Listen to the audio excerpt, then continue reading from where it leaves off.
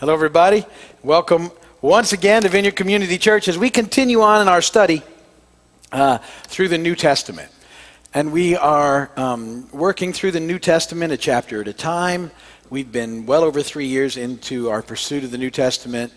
We have been, we did the Gospels, and then we did the book of Acts, and then out of there, because we talked about the missionary journeys, we started to do Paul's letters to the churches in the order that we believe he wrote them. And so we've covered quite a bit of ground of the New Testament already because of that. We're going to finish Colossians today. Next week, we're going to do Philemon, which is one chapter, so that should just take us one meeting. And then we have to do Ephesians and Philippians and 1st and 2nd Timothy and Titus, and then we've done all of Paul's stuff, I think. And then we got to do a few other letters. So we're heading towards we're coming to the end of the New Testament. Still, it's like a year, but I mean, we've made great progress. All right, so we are in Colossians chapter 4 today. We're going to wind up. Colossians 4 really is sort of the whole chapter is kind of a big close on the other three chapters that we just read. So there's not a whole lot of new material introduced.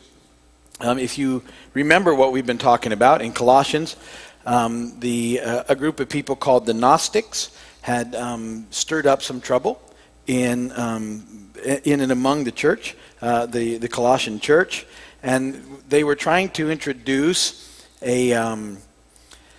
what they called sort of a more spiritual life than what the church knew in Christ. And basically what they say is that instead of seeing Jesus as the focus of God's redemptive movement towards us, that he was just one in sort of a series of intermediaries. Isn't it funny how that's still going on today? People are always just trying to sort of limit who Jesus is, and he's just one, amongst a whole bunch of folks, and that's been going on for a couple thousand years, and it's still not true.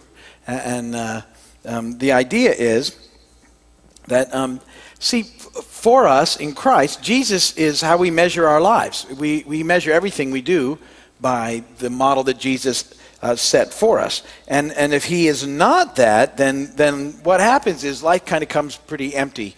And we sort of end up on a big search for something that we can never find. And a lot of people are on that search for something, and that they need to find Jesus. Jesus is the truth. Jesus is the way. Jesus is the life. And until they get settled in who he is and what he is, they'll always be looking for something that they can't find. But the problem is that because Jesus lived such a real life among us, some people want to say, well, that really wasn't enough. And that the model he gives of life, of compassion and kindness and humility and gentleness and patience that marked his life were just far too ordinary for these super spiritual people. And they'd missed the idea of what holiness was altogether. Jesus demonstrated holy living.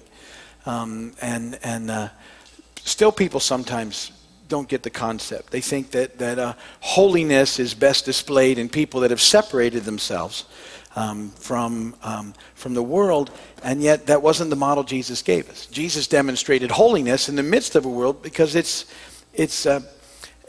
our mission. See, we're called to live among people, to love them so extraordinarily that they have a desire to come to know Christ. To care about them, to demonstrate kindness and compassion, and not be so consumed by our own selfish stuff that we miss the bigger picture. And that, again, is always what we need to be aware of, that we're here, that God loves us, he's made a way for us in Christ, that in having figured that out, which is the most important thing you'll ever figure out, and beginning that relationship, that then, since he's taking care of you now and forever, we can focus our attention on something other than ourselves. And that's when we plug into mission, why we're here, purpose, being ambassadors for Christ, that he wants us to enjoy this life, but that there's more to it than just us. And so we get a bigger picture of that God has us here on purpose to tell people that he's made a way for them in Christ and to love them there. And to figure out how to do that in ways that they can receive it. And it's constantly changing. to be aware that, we have to adapt to the culture. We don't ever need to adapt our message, but we need to adapt the way that we share it. Jesus, the message hasn't changed. The good news is the good news and will always be the good news and has been the same good news for 2,000 years.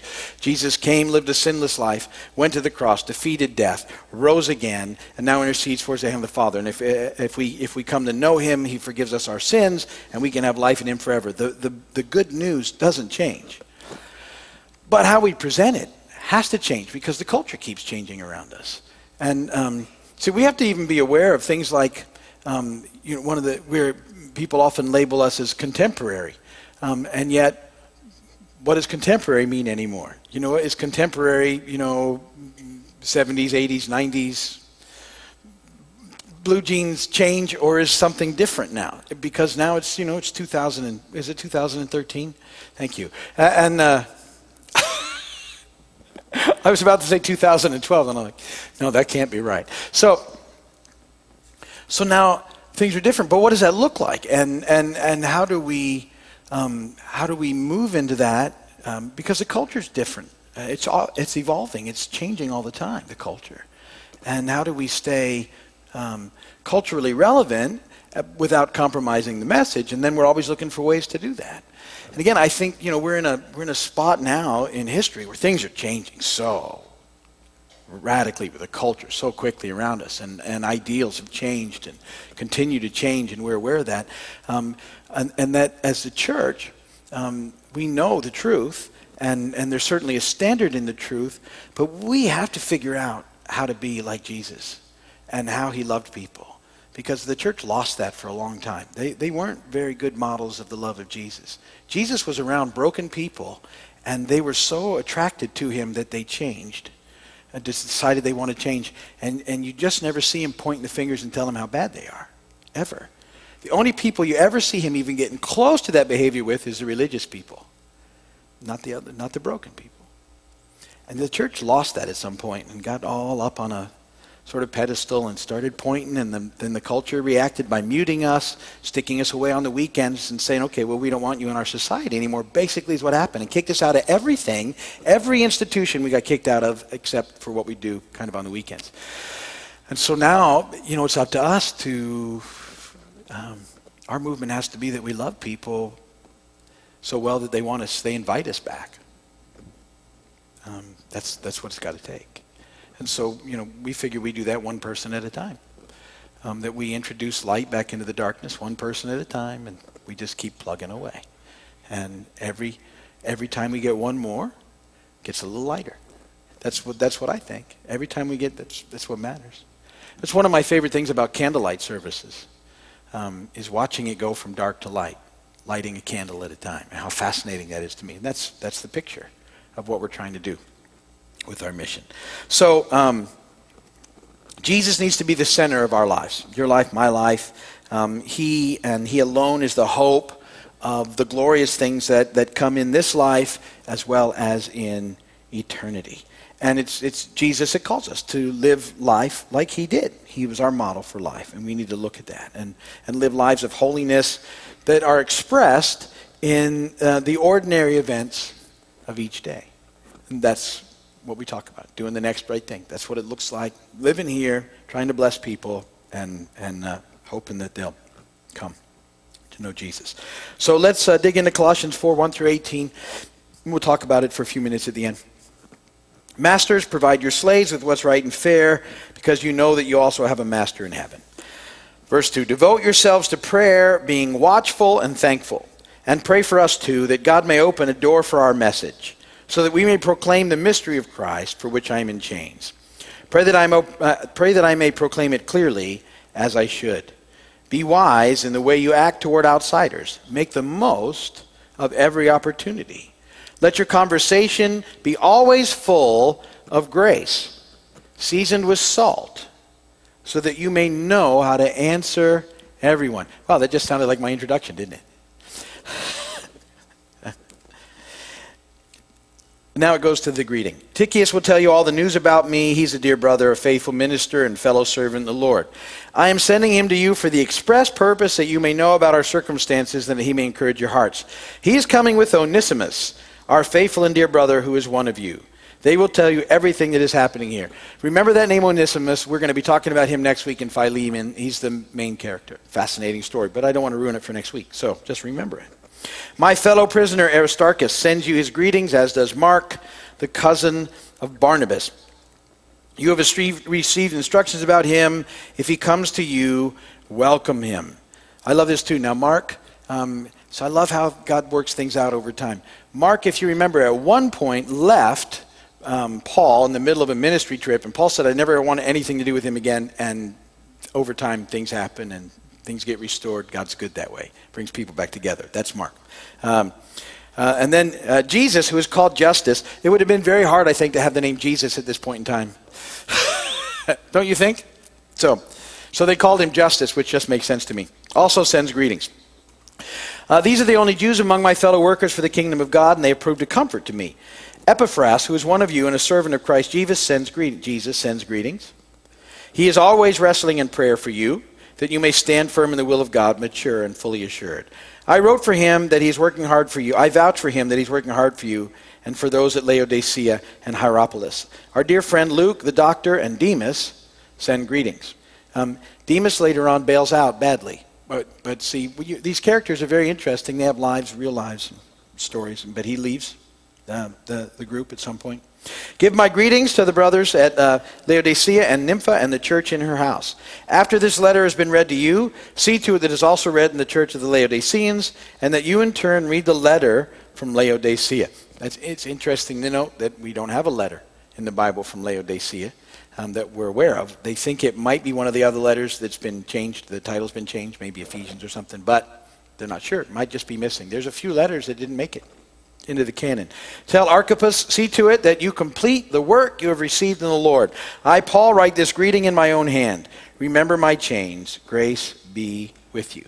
And there at the end, what Paul would do so that people would know the letters had come from him, he'd often have Luke or one of the other guys write the letter as he dictated it. At the end, he would jump in a much bigger script that everybody knew was Paul's, and he would say, hey, so this is so you know it's me. And he writes the greetings there at the end. So just let's talk about this quickly. And the first verse there is kind of a tie-in to the all of chapter 3, and it's really about that we just need to live lives for God, and that what position we live in, what role we have, isn't the main issue. It's just living a life of holiness that it's all about. And so he's just saying, look, you need to be aware of that and live that way. Live the way Jesus did, regardless of what situation you happen to be in. Then in verses 2 to 6, the naturally supernatural life that Paul's talking about here in Colossians can only take place as we stay connected to the source. And so he emphasizes the importance of prayer in verse 2 and then later on in the letter as well. And he talks about one of his guys wrestling in prayer for the people that he loves. We need to connect with and depend on the Lord ourselves and encourage others to get their focus on him. I want to talk more about that here at the end. And then Colossians 4:7 through 18, just a bunch of greetings to all his friends because he cares about them. He's I like, one of the things I like about Paul is he in the course of his Christian life, he impacted people so much, and he had developed these great friendships all over the known world. And how cool is that? Because when we first read about him in the Scripture, he's this zealous, young, not very nice guy who's persecuting people in the church and having them put to death. I don't imagine he had a whole lot of friends at that point in time. And what a change that he becomes this man of God that people all over the world are drawn to, and that will sit and just work with him and listen to him and they used to cry when he would leave. The people around him would weep and grab a hold of him and not want him to go. You think about what kind of man Paul was and his impact on people. So he talks about prayer, and I want to talk about prayer for a few minutes. Colossians 4:2 says, "Devote yourselves to prayer, being watchful and thankful."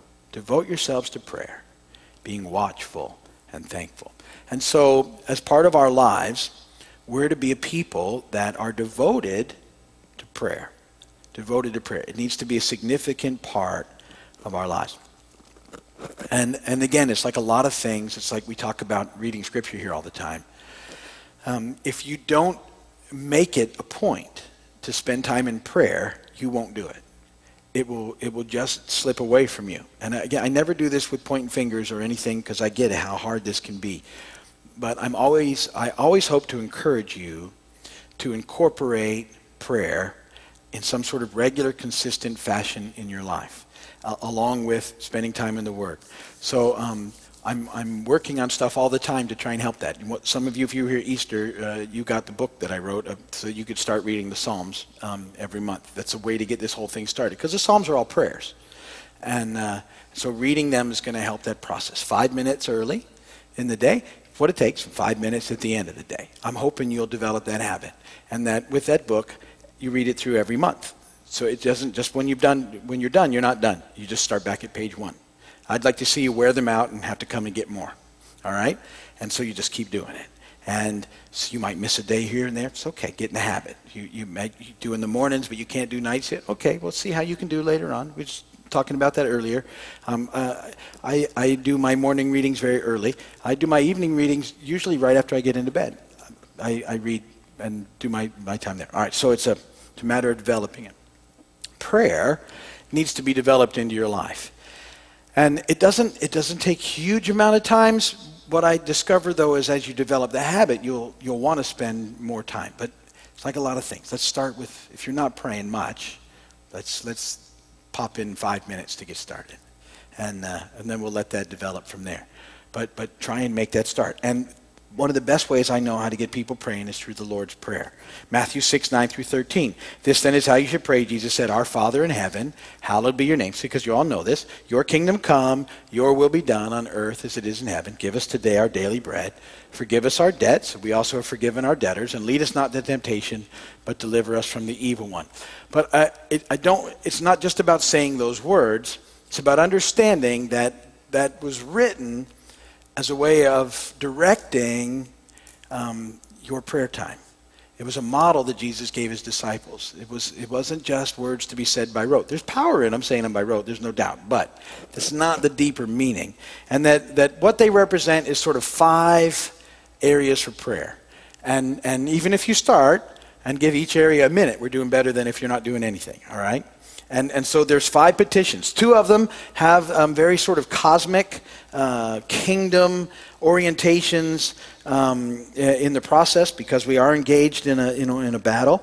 And so there's the first 2 have that sort of concept, and then the second 3 are more personal in the way they relate to our lives.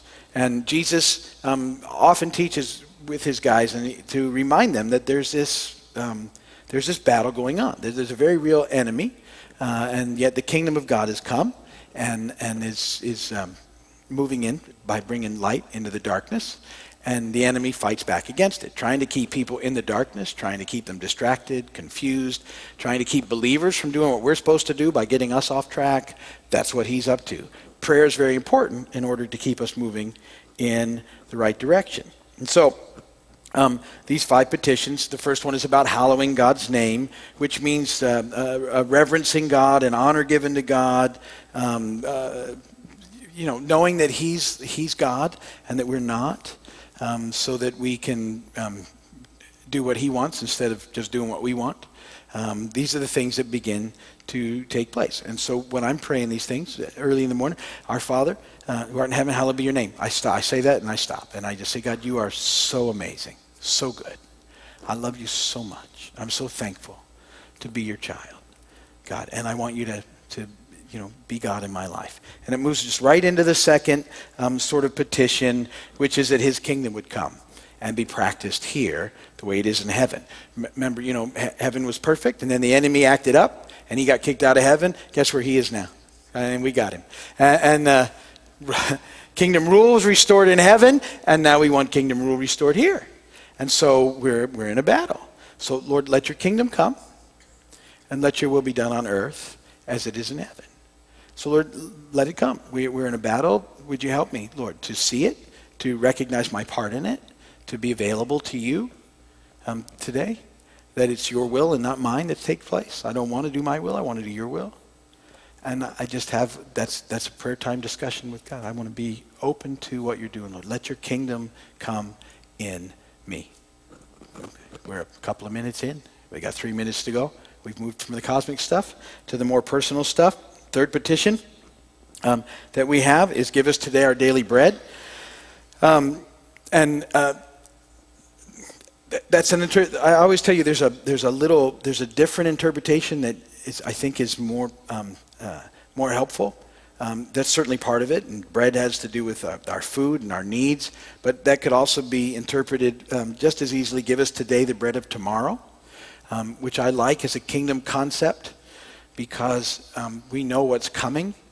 When Jesus comes back, as everything gets set the way it's supposed to, and there's not going to be any more sickness or death or pain or sorrow or any of those things, and that this gives us permission to say, God, look, since you're going to do that when you come back tomorrow, would you do it today?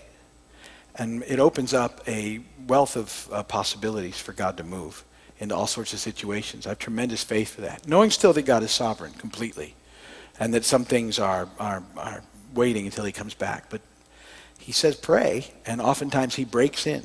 Tomorrow breaks into the day, miraculously. That's what he does. He's God.